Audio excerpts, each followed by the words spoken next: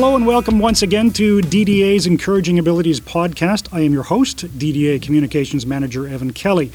Now, one of the big topics we like to talk about is accessibility. It's such an important topic because many people don't realize that at some point in their life, they might find themselves with limited mobility, limited vision, hearing, even cognitive ability. It's going to happen to all of us. Joining us today is Brad McCannell. He has the experience and a resume that's going to take me a few minutes just to read, so I'll try to do the abridged version. Now, Brad's career in Access Consulting began in 1990 when he formed Canadian Barrier-Free Design, that's CBFD, and that's created to fill the gap between the application of building code and the real needs of the community of people with disabilities. He himself became a C6-7 quadriplegic after a car accident in 1980 at the age of 27. So he does have his lived experience. He uses a wheelchair and a service dog on a daily basis. Today, he finds himself the Vice President of Access and Inclusion for the Rick Hansen Foundation, a member of the International Paralympic Committee's Access Working Group, and was recently appointed as the Director of the Accessibility Standards Council of Canada. Additionally, his consulting has been sought by the Vancouver International Airport, Airports Council International, the Project Advisory Panel of CSA Housing Standards, and the Vancouver 2010 Olympic and Paralympic Games. He was appointed to the newly struck BC Technical Committee on Employment Accessibility, and that was fairly recently. Now today, at the Rick Hansen Foundation, he was tasked with developing an industry standard certification program that would be used as a guide to creating more accessible environments. Now that would be the Rick Hansen Foundation Accessibility Certification, RHFAC. That's a rating program that has been rolled out nationally even to develop common methodology and common language for professionals working to develop access for people with disabilities in the built environment. He is the recipient of the City of Vancouver's Access and Inclusion Award 2010 and the Canadian Paraplegic Association's Award of Distinction. Okay, Brad, I think I'm done with that. Thank you very much for joining us today. Gosh, I'm exhausted. You're exhausted. It's quite a list, and it's quite a unbelievable list of accomplishments and awards. It's really, really impressive. Now, having been in the field of accessibility for almost 30 years, what are some of the major changes you've seen in BC's approach to accessibility? Well, first, let me thank you so much for this opportunity. It's a real pleasure to speak with you today. I've been a professional access consultant for 27 years, but I've been a member of the community of people with disabilities for 43 years. So my experience is both personal and professional. And having said that, the difference is night and day in terms of the approach. I mean, British Columbia has been a leader in meaningful access for decades. I think it's important to recognize the history here. You know, most people don't even realize the history of leadership that we've shown here as a province and as people with lived experience. And it started with the great Ed Desjardins, a personal hero of mine, who established something called GF Strong in 1948. And that was the first spinal cord rehabilitation center in North America. So There's real history. Ed got the very first accessible parking space requirements written in the building code in Vancouver here in the early 70s. So, you know, BC's pioneered this stuff for decades, and I think understanding that and understanding our history is part of knowing why BC is a leader in the whole country in this issue. So I think the province needs to be congratulated for their leadership in developing the built environment. But in terms of changes in the approach, I would say the biggest change is there's a much better focus on inclusion now. Understanding that wheelchair users, the focus has always been on wheelchair users. And it may seem odd coming from a wheelchair user, but gosh, you know, we've dominated the discussion, we've dominated the codes, we've dominated the regulations. You know, if you ask somebody in the street about disability, the first thing that pops in their head is a wheelchair. The international symbol for people with disabilities is a wheelchair, and yet we're somewhere south of 30% of the population of people with disabilities. So what's heartening to me is that discussion is now changing to really include people with hearing loss and visual impairments and people in the neurodiverse community. And that's a huge change, but it's a much bigger challenge. Yeah, of course that would be. Now, do you think there are some places where BC needs to improve just off the top of your head? Where have we missed the mark a little bit? Oh, well, you know, it's really easy to poke holes in projects because everything was built using a code minimum access strategy. And as I said, if you're meeting code, you're not meeting the needs of the community. It's just mobility centric. It's one of the biggest problems in the community people with disabilities face in terms of the built environment is the idea that meeting code somehow makes you accessible. And that's just not a reasonable equation. And part of the problem, too, is that architecture schools don't teach accessibility, don't teach universal design. Neither do the schools in engineering, and nobody teaches it. It's not part of the curriculum. It's very weird to me. I think like a doctor trying to learn how to be a doctor without understanding nutrition. It's like, how can you know what to do if you don't know what goes into it, kind of thing. Yeah, no, exactly. But, that's why the RHFAC was created, because we need that extra tool. The industry needs that tool. So tell me a little bit of how that certification, the Rick Hansen Foundation Accessibility certification came about. Well, we knew we needed a reference standard for the industry, but code wasn't cutting it. Code couldn't possibly see that. Our job was to tell people what's actually there and who it affects. So we're not the code police. We don't come in here and tell you all the things you did wrong. And in fact, one of the critical parts of our program is to identify and celebrate access where it's there. Too often, it's just taken for granted. So we want to. Part of our rating system is a section on innovations. And if you've done something really cool, we want to celebrate that. So the RHFAC is designed just to create a baseline specific to your facility, and it's a place to start. It's not an end; it's a beginning. So, how can you fix things unless you know they're broken? So how is the certification then sort of employed, if you will? Well, it's a process. To begin with, it's not another checklist. It is it's a rating system. It's a weighted scale. It can only be administered by a person who's taken the RHFAC training and understands the various line items and who they affect. But the process is a skilled professional, an RHFAC professional will come on site and use the rating system to literally go through your building and see what's there, and on the weighted scale, determine what level of access is being provided overall. And one of the most important keys to our process is it's that holistic approach. What's happening now is people are working on feature-based access. So a facility operator will grab a checklist from somewhere, and they're everywhere. Everybody's got a checklist. I hate checklists. But they take the checklist and they run into the facility and they go to the washroom and they say, oh, look, we got grab bars. Check. We got a lowered urinal. Check.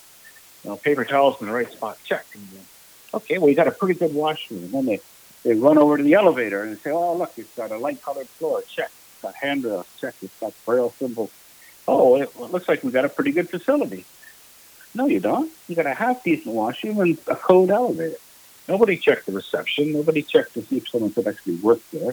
Nobody checked if there was any kind of emergency egress for people with disabilities. So it's looking at that whole experience. The RHFAC takes it from the moment you get out of your car or off a bus or just walking off the street. As you go through the building, you work there, and you operate there. It takes the whole experience of the user under consideration, not just whether you can go to the bathroom or not. Now, when it comes to someone, if say I'm a developer and I'm making a community center or something, and I get the Rick Hansen Foundation Accessibility Certification person coming in to check it out, am I obligated to then adhere to all the recommendations? Oh, that's one of the powers of the piece. You're not obligated to do anything. It's designed to inform you on what the current status is exactly. And so, it's a process that professionalizes the delivery of accessible design to start with. It creates an inventory of access on the site. It creates incentives for building owners and operators. It places improvements into the long-term planning process. And most importantly, from my perspective, it normalizes access considerations as part of the normal design and operating process. The great thing about it is, if you have an RHFAC rating done, you remain in control of that. We would never publish that. We would never take that information and use it outside. It's your information on your facility, and it's designed to help you plan and move forward. Now, have you heard of any developers sort of pushing back against some of these ideas or changes? Oh, sure. Yeah, it's an industry that hates change of any kind. I mean, change always costs money. That's just the way it is. And one of the problems we've got is as we increase the requirements in basic code and standards, that for the industry, that can be perceived as just more regulations, more things they have to do. And what we try to help them with is the idea of the return on investment that's available when you do create accessible facilities, and maybe more importantly, how to change the culture within your organization to not see it as just more regulation and rather see it as an opportunity, because it's just a huge opportunity, both in terms of making money. We always say that a barrier to a person with a disability is a barrier to making a profit, but also not just from a customer base, but from a workforce perspective.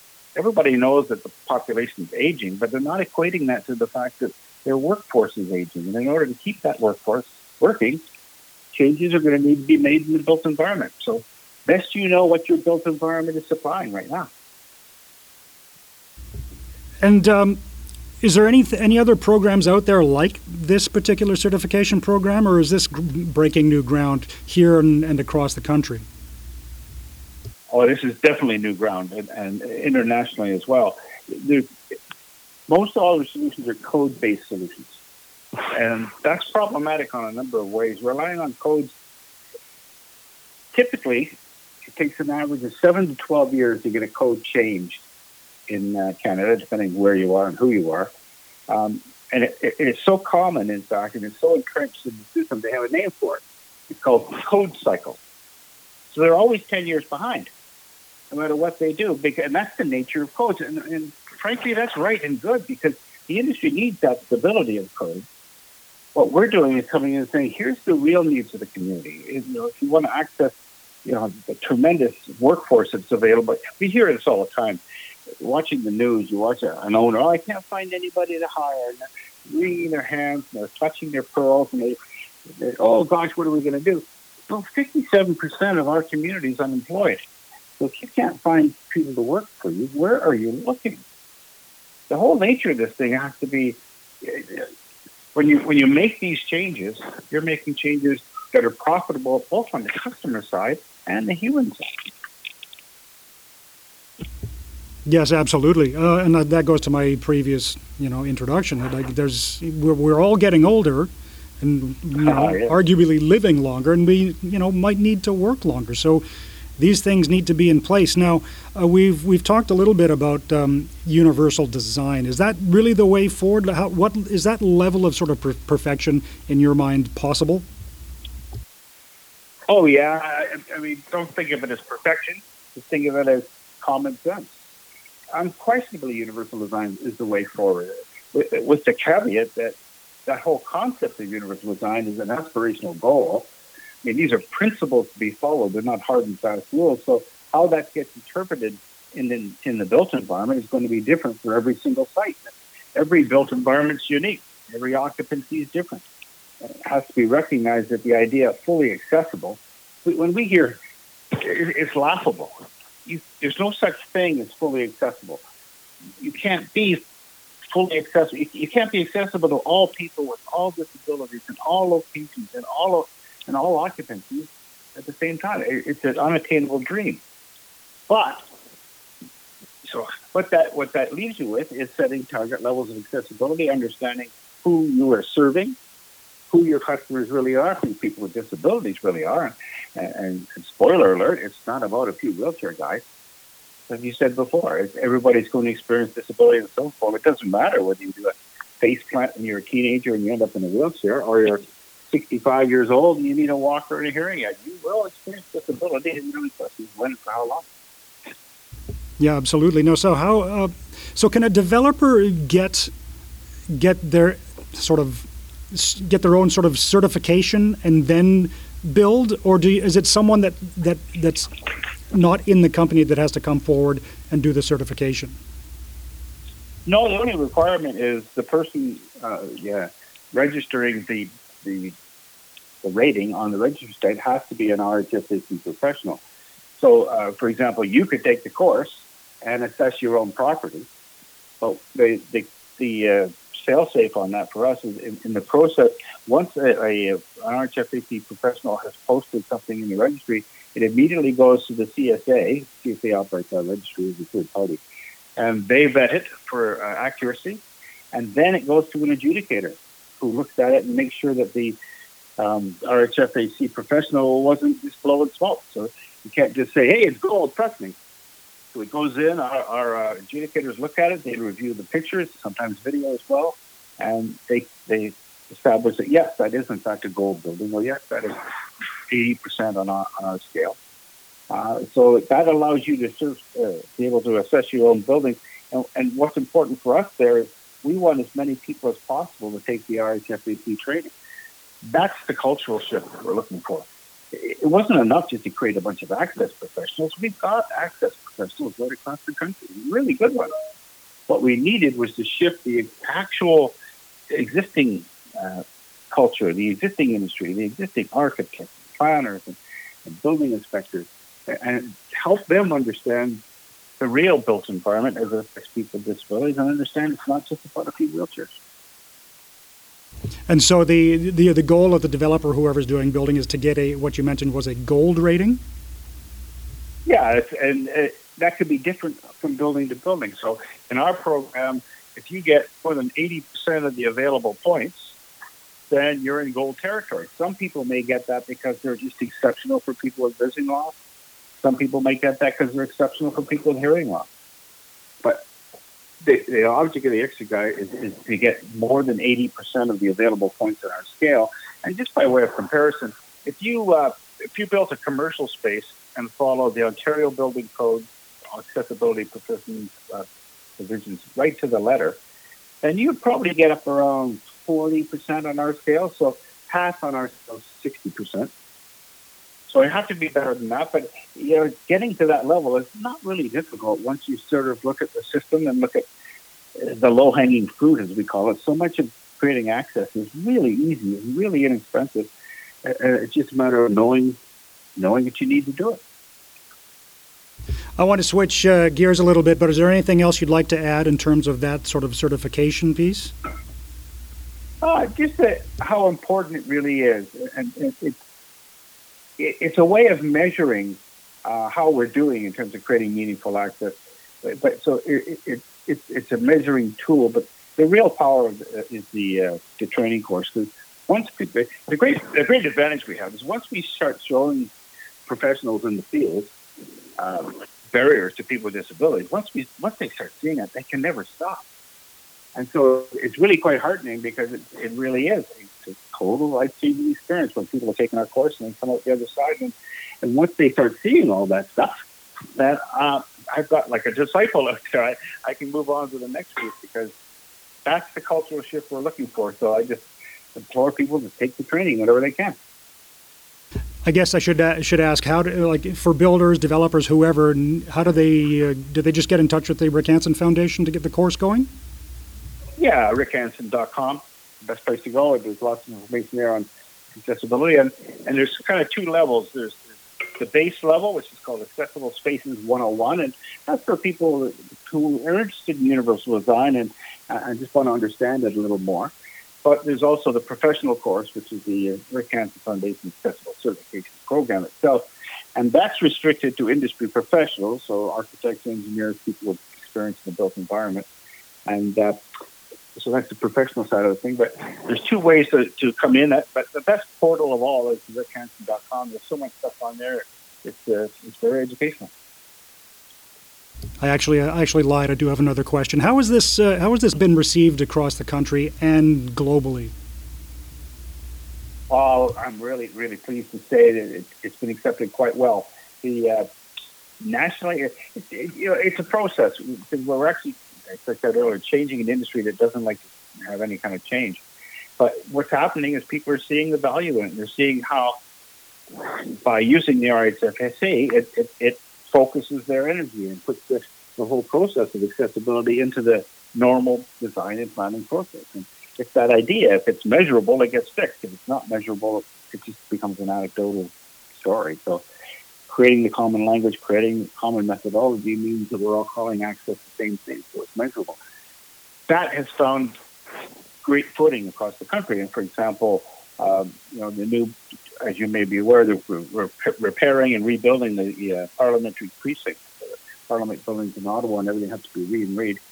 They're going to use our FAC Gold as their standard. So, it's that kind of traction that we're getting right across the country. Halifax is doing amazing things. Vancouver's doing amazing things. So having that kind of uptake has been really heartening. But even more heartening is when we took the program to international conferences. And everybody said the same thing. But, my gosh, nobody's doing this. Everybody's taking a code approach. And the problem with codes is, it's an old joke. It's like the floggings will continue until morale improves. You can't just keep making the codes harder and harder and the penalties tougher and tougher without educating the industry. And the industry's paying for all this. So rather than have them feel it's more regulations and more hassle, the opportunity here is to show them the opportunity to make money on this deal. What's the return on investment? What's in it for you? And it's not just all altruistic and feel-good stuff. It's dollars and cents. That's fantastic. Sounds like you do an incredible job. So your history here in BC goes back, obviously, many years. You've been working on the 2010 Olympic Games as a consultant. Tell me a little bit about that. Oh, that was probably the high point of my career, to be honest. I'd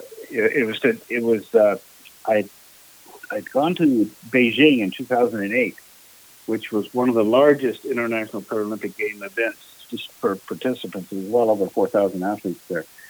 And that was a big undertaking. But to do that same thing and then in the winter is a much different proposition. But VANOC was fabulous, the Vancouver Organizing Committee, called VANOC. When I approached them at the bid stage, and I said, we should include accessibility right from the very beginning here. And to their credit, they got on board right away. But we were doing things at that event that had never been done before in the Olympics. For example, on the downhill ski run, we were able to put 200 people with disabilities along that route, outside, watching the actual ski event, watching the high quads, event-dependent quads, in wheelchairs parked on the side of a mountain to watch an event.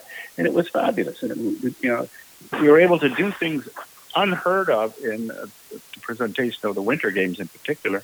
And so, for me, it all came down to the end when Jacques Regis, who at the time was the head of the International Organizing Committee, and he always designated the games, each game, every games is the friendliest games or the most wonderful games or the best games.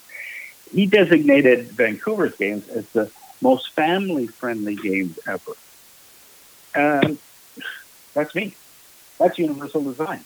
That's that idea that if we can make it work and safe and fun for young people and old people, everything else in the middle will work itself out. And we were able to do that in unprecedented terms. It was a huge success for me. Wow, that must make you feel quite proud. So how does your work with the Rick Hansen Foundation differ from your work with the Accessibility Standards Canada Board? Well, that's a little bit apples and oranges. That the ASC, Accessible Standards Canada, is mission to design standards that support building codes across the country, and the idea is to get federally regulated businesses, operations to align to this code, and then to get the provinces to align to that again. So we have a standard, consistent messaging across the country. And that is important as a code approach. But as I said earlier, that's only half the problem. We need strong codes, we need strong enforcement, and we need significant penalties for people who don't follow the code. You need the big stick. But that by itself won't get it done. If you want real change, you have to shift the culture. You have to get people to understand who this is about. It's not about a few wheelchair guys. It is about you, your mom, your family. It's because everybody's going to experience disability on some level. So making the built environment work is the absolute key to everything. The need for accessible transportation is lessened if there's no accessible destination. And if you can't get in a building, then the best employment equity program in the world won't work. If I can't get in the building as a wheelchair user. Yeah, that's a good point. Getting this built environment sorted out is a single step. But it takes two things. It takes really strong codes, but it also takes an educated industry, an industry that understands the return on investment and understands that this is a huge opportunity. This isn't more regulation. This isn't onerous. This is a chance to cash in. So some of this barrier breaking is just the changing of attitudes. I mean, according to your LinkedIn bio, you say that the biggest barrier to success for people with disabilities is the overall attitude of society. It's society's assumption that because you have a disability, it means you can't achieve as much. Are society's attitudes getting better? Is inclusion working? Oh, yeah, it's because it's becoming personal. People are seeing it in their own homes. You know, we did an Angus Reid poll recently, and it was the first time I'd ever seen people take it personally. In the past, it's always, oh, yes, access is good. You know, I think it's good for those people, or it's good for someone else. This was the first time that 30% of the respondents came back and said that they saw it in their own lives. They saw the house that they planned to retire in, when they looked at it again, realized it's nothing but stairs. And so people are starting to take it personally at that level, and that's where the real change is coming from. Disability touches roughly 50% of the population today. Today. It's not something that's going to happen down the road. We're not promising things in the time. You know, and it's interesting how we get to that number. It's, right now, 24% of the population reports having a significant disability. And the key word there is reports, because there's tens of thousands of people who don't report their disabilities, and for a lot of really good reasons. But, let's just take the 24% for a second. Every one of us has at least one other person in our lives, mother, father, sister, brother, neighbor, lover, best friend, even if it's a paid caregiver, even if it's a paid lover. We all have at least one other person in our life that also benefits from an accessible environment. And that's whether it's because it's easier for me, and therefore it's easier for them, but it's also safer for them to help me. It's a better environment for them to assist. And they remain, able-bodied people instead of hurting themselves, getting in and out of the bathroom with them. And so I think that's where the payoff is. And it sounds easy to accomplish. It sounds like just changing that attitude and changing our approach to things is not as difficult as people would think. Now, it's just what the key to it all is conversation. Conversations like this one, helping people understand what access is really all about, and the idea that it's about a few wheelchair guys. And we fight that every day. Every presentation, I kind of start with that, just to help people understand that we're not talking about a few wheelchair guys. Now, I guess the one thing that's sort of been highlighted in the news a lot lately, though, in terms of industries making changes, is airlines. There's been news stories about people having their wheelchairs lost or damaged beyond repair. And some of these wheelchairs are really expensive, like $3,000-$5,000 wheelchairs. As a consultant, so what sort of policies would you like to see in place to ensure that this doesn't happen? Well, first off, your estimation on the cost of wheelchairs is way low. I have a power chair, and it's $38,000. Wow. And that's pretty typical. So people with vent dependent, people who are vent dependent have much more expensive chairs. And so that's why it's so critical when a piece gets damaged. I think the latest piece I saw just the other day, they destroyed a guy's wheelchair, and they gave him what we call an active duty lightweight. It's the airport chairs, those little aluminum things.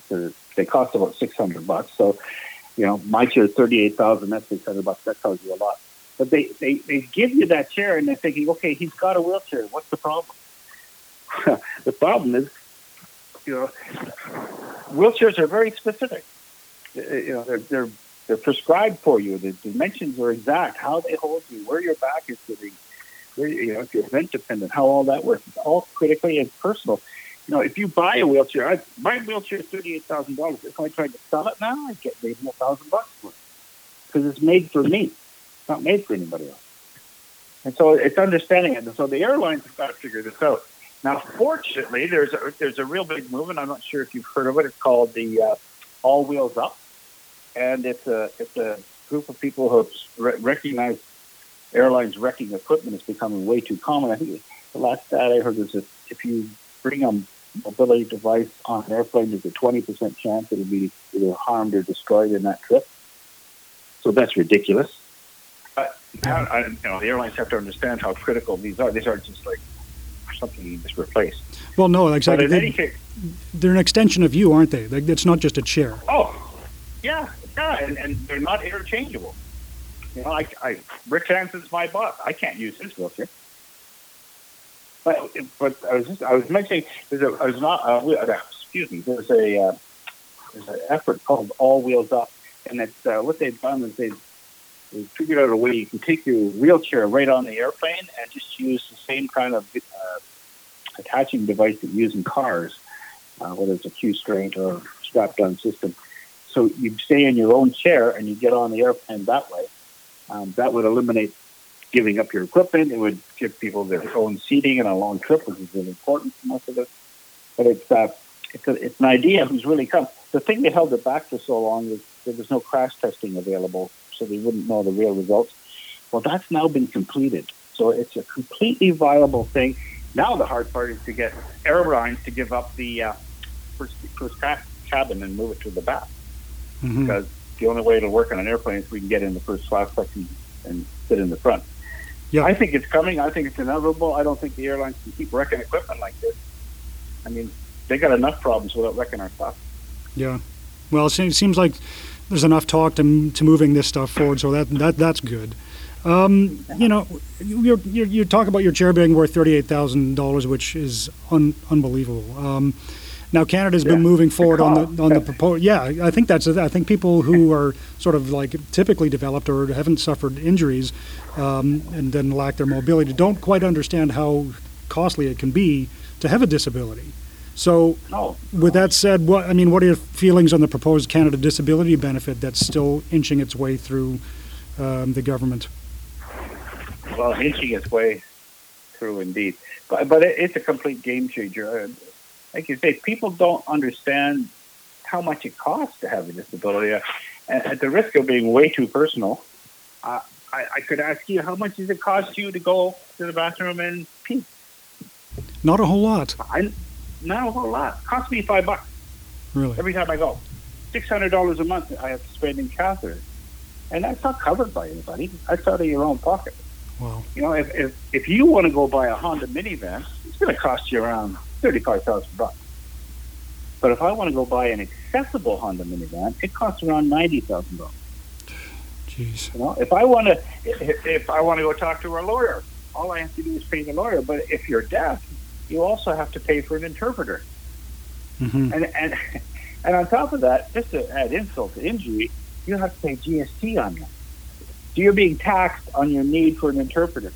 So all these hidden expenses around people with disabilities. So having a reliable income, having a little more in the pot to work with, this isn't windfall benefits for people. No. This is survival.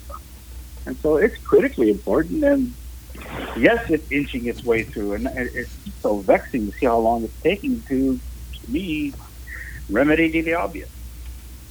Yeah, that's that just brings that right down to reality. It's kind of scary. So we're just about wrapping up here, Brad. What can the general public do to really foster an inclusion and accessibility from your point of view? Oh, just demand more. Don't go in the back door.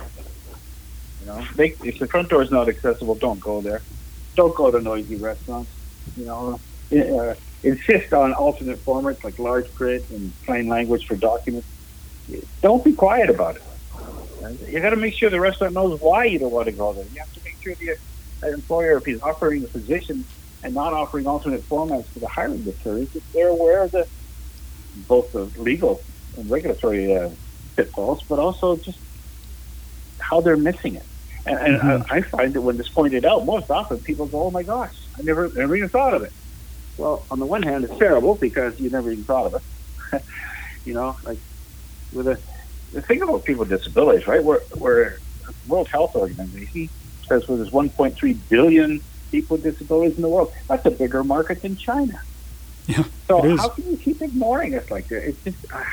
It's just so incredibly vexing. Yeah, there's a ton of buying power there, right? Businesses need to learn. And that's that return on investment we were talking about earlier. It's just, understanding those kinds of things and how we've got to stop being quiet about it. You've got to start demanding more access and not putting up with this status quo stuff, because status quo is just, we don't have any status at all. Mm-hmm. No more, and it's a nice guy. It's time to get loud. Yeah, exactly. So it's, and I mean, you sounded very, very happy with the progress that British Columbia in particular is making in terms of accessibility and inclusion, but it's sometimes on a smaller scale, like you're talking about restaurants, it feels like there's still quite a long way to go. Well, yeah, and most of it's education, but it's also the financial reality. There's a perception out there that creating access is expensive, and it's just not. Most of the stuff, we call it low-hanging fruit. You can do so much to make your place more user-friendly just by doing simple things. Simple things like having a hearing loop at the reception desk or in a meeting room. For anybody with a hearing aid, that's a game changer.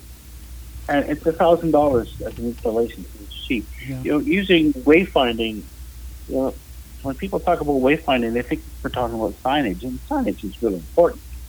But there's other wayfinding things you can do that reduce stress and make things really easy for people. You can use color, you can use texture, you can use scent, you can use sound, you can use all these different things. We had one problem. This goes back a few years, but the client's office was in a gray building, had a gray door, a gray entrance. Everything was gray. People with vision impairments were having a hard time finding the door. So we planted lavender, and then they knew where they were by the smell. So there's all kinds of things you can do that are really simple and really cheap. Like we call them a can of paint. One of our most vexing things in our community is the building code works really, really hard at getting people with disabilities into buildings and doesn't care at all about getting us out in an emergency. There is no requirement for emergency egress to be accessible. So the next time you're standing in front of an elevator and you see that little plaque that says, in case of fire, take stairs, where's the little plaque that tells me what to do? Mm-hmm. In case of fire, good luck, sucker. So it's that whole idea. It's a full circle here. Getting me in the building isn't enough if you can't get me out. Yeah, and to me, from someone who works in communications, I think it's, if I was to go into businesses and I could market my business as accessible, inside and out, that would be a great draw for people. You'd make money. Yes, you would. Yes, you would. And we did another Angus Reid poll, and we found that already today, 30% of the population is accessible business. Already today. Wow. It's not future stuff. And so it's remarkable to me that there is any kind of resistance to this. If I'm in industry, if I'm building any kind of public shopping malls or anything, I don't know how you could not put this at the top of your list, because 50% of the population is going to be affected by it. 30% are already deciding. Can anybody decide that they can close the doors to 30% of the population? Yeah. How's that possible? That'd just be the wrong decision, that's for sure. Yeah. Now, it's much harder in your business. Communications and being really meaningful access to communication is a tough job. Well, yeah, there's so many levels of it. Yeah, and we're building a brand new website right now for DDA, and we're ensuring that everything about it is accessible. We're adding some widgets that give people lots of options. So it's actually quite a good experience, good learning experience for myself even. So. Yeah, and even the plain language movement. Getting documents so that they're not so complicated and that people can understand them easily. There's lots of people that that's a specific need for, but that's one of those things that everybody would benefit from. Absolutely. And we all need to keep that in mind when we're doing documents and putting them on the website. The other big thing is to create an ASL window so that if you have if you're introducing a program, for example, and you want to reach out to the community, having a little window there where a person can click on it and they get an ASL interpretation of what's there, it's a game changer. Yep, absolutely. And that's true inclusion. Yep. We will get there, Brad. We will absolutely get there. Anything else to add today? Oh, no. I just want to thank you for the time. It, as I said earlier, this is the kind of conversation that we all need to have. Yeah. And just to recognize it's an opportunity, that right now, this whole idea of able-bodied males, the design, the building code, the design parameters are all built around 18 to 55-year-old males. And that's just got to stop. And as soon as you point that out, as soon as the architects, planners, owners, operators, as soon as they see that, they're not connecting the dots. But as soon as they do, it's just wonderful what happens. So thank you for helping me connect the dots. My pleasure. Brad, it was a pleasure having you. Well, this is a very deep well, and we kind of brushed over almost any one of your questions we could probably do a show on. Exactly, so right? Maybe another show. Absolutely. We'll do a few more. Okay. Excellent. So you have been listening to DDA's Encouraging Abilities podcast. Our guest today has been the intrepid Brad McCannell, the Rick Hansen Foundation's Vice President of Access and Inclusion. Brad, thanks again. I am your host, Evan Kelly. We'll see you next time.